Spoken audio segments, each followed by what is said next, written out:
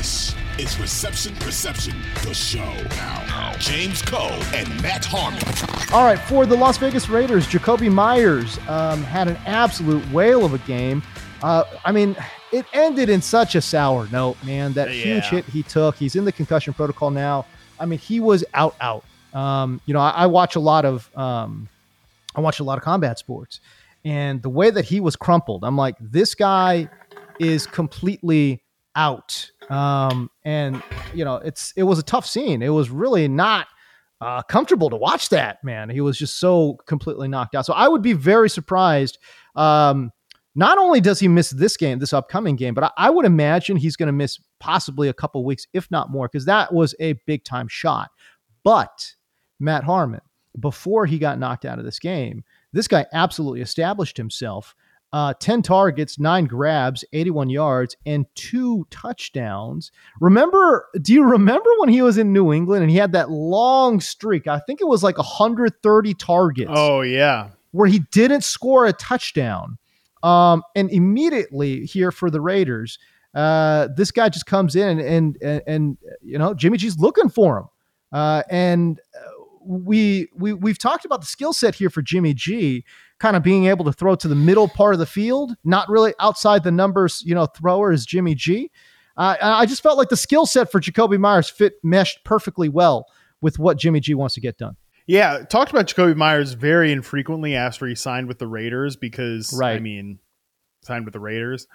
But we did talk about him like in our forgotten late round receiver segment. And look, I wouldn't have told anybody to play Jakobi Meyers in fantasy in week 1, but because of that brutal injury, like you said, but I couldn't believe he walked off the field. Like he got up and walked off on his own. That was surprising. But I almost felt like he needed to get some deserved hype off this performance. Like you need it. He suffers this injury, but he needs to be given his flowers because he was awesome against the Broncos, who we know have Patrick Surtain, who's definitely warring with Devontae Adams. And, Adams got he was 66 yards, whatever.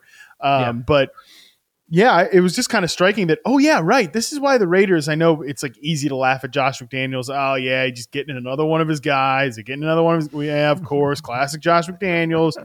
But Jakobi Meyers is a damn good player, and the overlap, you're right, between Jimmy G, where he loves to throw the ball, and where Jakobi Meyers is a good separator. I mean, this is a guy who's cleared 70% success rate versus man in multiple seasons.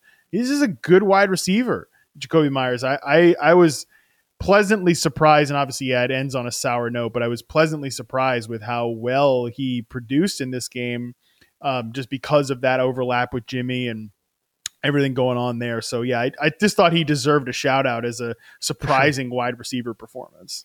Devontae Adams, 9 targets, 6 grabs for 66. Very workmanlike, to be honest with you, man. You talk about that battle that he was having out on the perimeter with Surtain, man, and just it was fun to watch. It really was. It just didn't result in huge numbers for Devontae Adams. Still took home 9 targets though, and it's a really truncated, wide receiver room there. In Las Vegas. Jimmy G's got his guys that he locks in on. That's it. It was Jakobi Meyers, Devontae Adams. That was it. Hunter Renfrow, it should be noted, played 12 snaps. That's it. 12 snaps total. Did not draw a single target. I don't know what it is with Las Vegas. If they don't want, I say this all, I said this with the Jets in regards to Mims and Corey Davis. If you don't want to play these guys, you have to trade these guys because they are valued in the league, right? If you don't value them, that's fine, but find a trade partner. I guess I just don't understand. Now, Hunter Renfrow is theoretically going to have an opportunity here with Jakobi Meyers on the shelf for what I think is going to be a week, if not more. But if in this upcoming game, I'm just going to keep an eye on Renfrow. And it's like, if this guy doesn't finally get playing time, I mean, remember last year it was Matt Harmon. How was Matt Hollins getting so much more playing time than Hunter Renfrow? And if Renfrow doesn't come out now, I think, and, basically establish some kind of rhythm here, the Raiders would be foolish not to trade him. I think the problem is there were Renfrow rumors in the offseason, and Tashawn Reed of The Athletic reported that they haven't received any trade offers for him. I think the biggest problem here is that I think his skill set is valued in the league, but the Raiders gave him a big contract extension prior to not using him, right? That's the crazy thing. So it's like they jacked up the price on him and then immediately started devaluing the asset. So I don't know. That was weird because I do think Hunter Renfrow is a valuable player, but I think he quickly became like very overrated because he's a scrappy white and people just love they're like, oh, he must be one of the best route runners in the league. And that's like the scrappy white receiver archetype. And he's good. I don't want to be like a Hunter Renfrow hater, but he just like the routes, like what Jakobi Meyers can do as an outside receiver, like as your flanker, like Hunter Renfrow just can't do that stuff. There's a capped ceiling there. Right. So yeah, theoretically he has an opportunity here, but we'll see. I agree with you that I would love to see him in the right offense. This offense is just like, even though Josh McDaniels has a history with scrappy whites, like this is not, they've wanted to be like very heavy and like get guys on the field that can block and like win with some size and be physical and run the football. And that just like Hunter Renfrow is never going to be a part of that attack because, okay, you want Hunter Renfrow blocking? No, you don't. He would be a great fit with a really pass heavy offense that needs a slot receiver. Again, the problem there is just that the Raiders jacked up I don't know what that would be the equivalent in like the stock or financial world. I don't know. Like, can you jack up the price of your own stock and then try to short it or sell it or something? Because that's basically what the Raiders did. I don't know. Yeah, what are you telling me that the Raiders pulled an Elon Musk and when he bought Twitter? There it is. There it is. The Raiders are Elon Musk and Hunter Renfrow is Twitter. They bought it and just started ripping it apart. What's the report recently that Twitter he bought it for like $44 billion and now it's like barely worth 25 or something like that. That's what they've done with Hunter Renfrow. Like now the entire league's looking at it like, we already had some problems with the dude, but like now you've made it so expensive. So you can go ahead and forget it. That's great. I love it. All right, let's talk about another rookie here. Puka Nacua, man. What the hell, bro? Come on. What's going on out here? And the Rams, by the way, were a 5-point dog, and they shockingly beat the Seattle, almost called them the Seattle Sonics, but the Seattle Seahawks. The Seattle Seahawks. That's how shocked I am. Like, what's going on in hell here? It looks like a basketball team getting beat up by the Rams, man. But the Seahawks, ended up winning. I think they won double digits, right? So you talk about a turnaround there. But Puka Nacua, man, 15 targets. What? 15 targets. 10 grabs for 119. What were your takeaways there, Matt Harmon? I got to be honest with you. I was a little bit surprised. Having watched a lot of Puka Nacua, college kind of tape and stuff, I just thought, okay, this is going to be a workman-like type receiver. He wasn't that here in week number 1.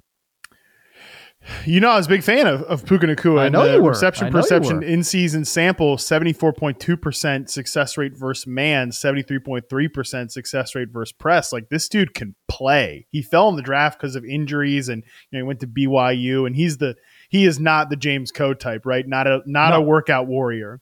Nope. Not the James Coe type of receiver at all. Honestly, you think about it, and look, I will say that I was skeptical because he's a day 3 rookie receiver. I like the player, but he's a day 3 rookie. Like, how often do day 3 rookies just get immediate opportunity? Oh, well, they do on an LA Rams team that is just nothing but it's like Matt Stafford, Aaron Donald, and the kids, with Cooper Kupp out of the mix. Right.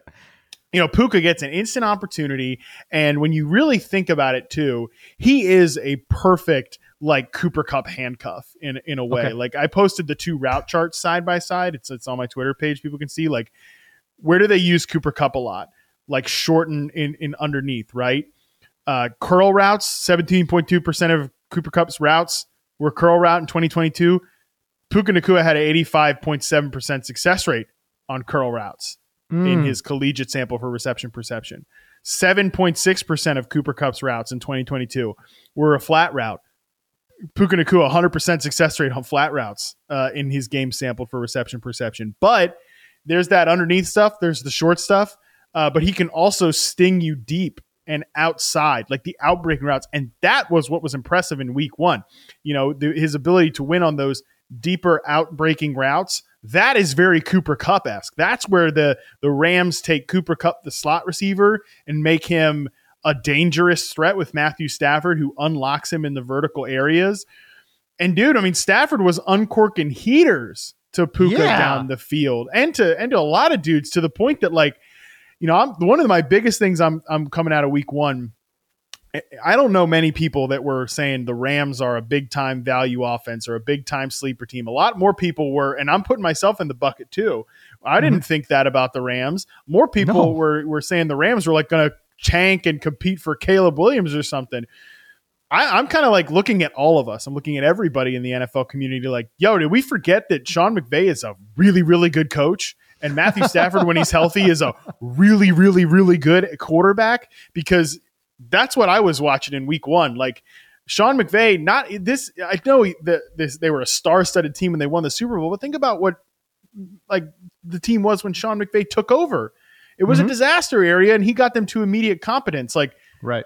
What if Sean McVay gets this group with like Matthew Stafford, if he stays healthy? You know, Steve Avila was great, rookie, the guard in his first start. The offensive line was better than expected. And, you know, Puka playing well. Maybe Cooper Kupp's coming back. Van Jefferson, he's out there. You know, Tutu Atwell, they were using him on like some cool motions and stuff, man. Like, the Rams offense was one of the most surprising, and maybe shouldn't have been so surprising, units in week one. Well, I'll say this. I just think from a talent perspective, I don't think there's just not that much on the table. I do think this, though. A lot of folks were double counting the Cooper Kupp injury or the Cooper Kupp going on IR, right? Because you're double counting it. Like, they already knew he wasn't going to play in week one. It's not like that was a late breaking development. It's like, no, we already knew he wasn't going to play. Yeah. And then once it got announced that he got put on IR, it's like, oh yeah, we're double counting that injury, right? We're like, oh man, the Rams are going to stink, right? Now, that being said, listen, they go up to Seattle, 5-point dogs, and they just, house them by 17. That's man, I got to be honest with you, that I don't care how you break it down, that's a surprise. You know, the fact that Sean McVay is getting this kind of production at a Tutu Atwell, bro. Come on. Look, you're saying, did we all forget? No, we didn't. I don't know if we all forgot, but talent still is the number one thing here in the NFL. And I just feel like they didn't really have that talent level, especially on the defensive side of the football, man. Oh yeah, that was surprising. 13 points for the Seattle Seahawks, a team that, again, we thought, okay, Geno Smith, he's the real deal. They've got two great wide receivers in DK Metcalf. What in the hell happened to Tyler Lockett? Lockett was nowhere to be found. 4 targets, 2 grabs, 10 yards. 10 yards for Tyler Lockett? Crazy. That to me was a big time surprise. So I think from a defensive standpoint, I was probably the most surprised, the most shocked in regards to what we got there on Sunday. Yeah, I think you're right. That is a young team, even younger than the guys on offense, right? But they do still have Aaron Donald, and Aaron Donald kind of took that game over. And dude, if we were surprised by the Rams' defensive performance, I think the Seahawks were even more surprised because they were like losing their composure by the end of it. You know, they were pissed. DK was like shoving Ahkello Witherspoon to the ground. He was clearly, that was a team that was kind of coming unraveled there towards the end, because I think I don't know. I wonder if the Seahawks came into that game thinking like, yeah, we'll handle this little JV Rams team. And then they got snuck up on, which, makes me think that maybe we'll probably see a better Seahawks team in week 2 against the Lions, and, a team they've played before. So yeah, I'm not panicking about the Seahawks or anything like that. I think they'll be fine, but I'm definitely thinking coming out of this that, like, because Puka Nacua again, and I think he'll have a role even when Cooper Kupp is back. I think he'll play. They'll continue to get Tutu Atwell on the field because he does bring sort of a speed dimension and, again, that pre-snap motion stuff. Right. But I think Puka is going to earn himself a role here because he just fits really well with what this team likes to do. They used to kind of use Cooper Kupp and Robert Woods sort of interchangeably, and I feel like they could maybe use Cooper Kupp and Puka interchangeably as well. So that I was just about to bring that up. It was hard not to watch Puka Nacua and not, see visions of Robert Woods in that offense. We're talking about a guy that was, 60-40 outside inside in Robert Woods. It wasn't quite that split. It was more like 65-35, I think, for Puka Nacua. He played about 65% of his snaps on the outside. That's why I was very surprised, because Seattle is not a good defense, right? But what they did do well last year, especially because of Riq Woolen, they really limited the production of outside wide receivers. As a matter of fact, I think I'll pull this up real quick here, but Seattle gave up, what was it? The second fewest yards per game to wide receivers lined up outside. The 6.44 yards per target allowed was the third best in the NFL when you're just examining wide receivers lined up on the outside. So, and again, obviously a lot of that has to do with Tariq Woolen. Again, just with Puka Nacua lining up 65% outside, it makes this performance even more surprising. Mm-hmm. I really thought that if they were going to get some production out of Tutu Atwell or Puka Nacua, it would be because Nacua lined up inside, but it wasn't really the case. Like, they really were just interchanging these wide receivers all over the field, and Van Jefferson was kicking inside, then he was playing outside, and it seemed to me like it created a lot of confusion for the defense on the other side. Yeah, it's pretty cool to see, man.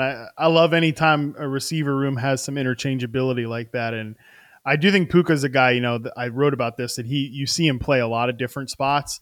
I still think the best stuff is when he's off the line of scrimmage and when he can get going in the middle of the field. I mean, I don't want to sit here and say like he's the next Cooper Kupp or something like that, but he does have similar like marks in his profile where he is like got a workman-like yak approach. He sneak up on you from an explosive standpoint, got good contact balance, great hands, and just I outlined sort of the route running stuff where they're similar. So I think the Rams hit on Puka, that's for sure. 2400 Sports is an Odyssey company.